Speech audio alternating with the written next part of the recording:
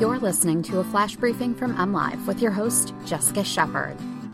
This is Michigan News from MLive for Tuesday, September 15th, and I'm Jessica Shepard.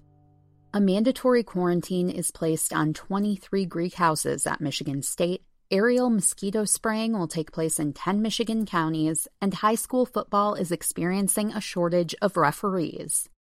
Concerned about a potential crisis on campus, Ingham County has ordered a mandatory quarantine for people living in 23 fraternity and sorority houses and 7 large rental houses near Michigan State University.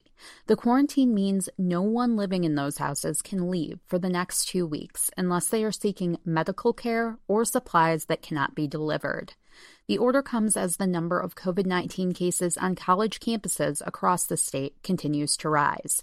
On Saturday, Ingham County Health Officer Linda Vale urged all students living locally to self-quarantine for 2 weeks, as MSU has seen a rise in cases recently.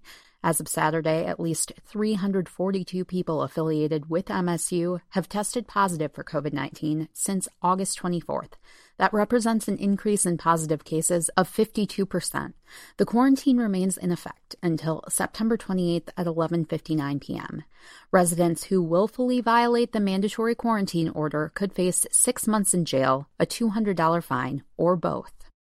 The State Health Department is moving forward with aerial spraying for mosquitoes without giving residents an option to opt out.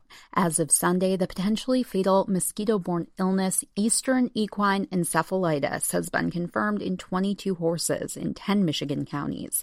That's twice as many animal cases as this time last year. No human cases have been reported. Last year, 10 people in Michigan were infected and 6 died from the virus. As a preventative measure, the 10 counties with confirmed cases in 2020 have been selected to be sprayed on Wednesday. The aerial spraying is scheduled in Barry, Clare, Ionia, Isabella, Jackson, Kent, Mecosta, Mount Calm, Newaygo, and Oakland counties. Unlike last year, there will be no opt-out option for residents. The pool of referees for the 2020 prep football season is 25% smaller than its normal total, likely as a result of the coronavirus pandemic, Michigan High School Athletic Association spokesperson Jeff Kimmerly told MLive on Monday. While Kimmerly said he wouldn't be surprised to see more officials come on board as the season's Thursday, September 17th kickoff date approaches, there's no guarantee. And the state's current dip in available referees is causing some school districts to make tough decisions.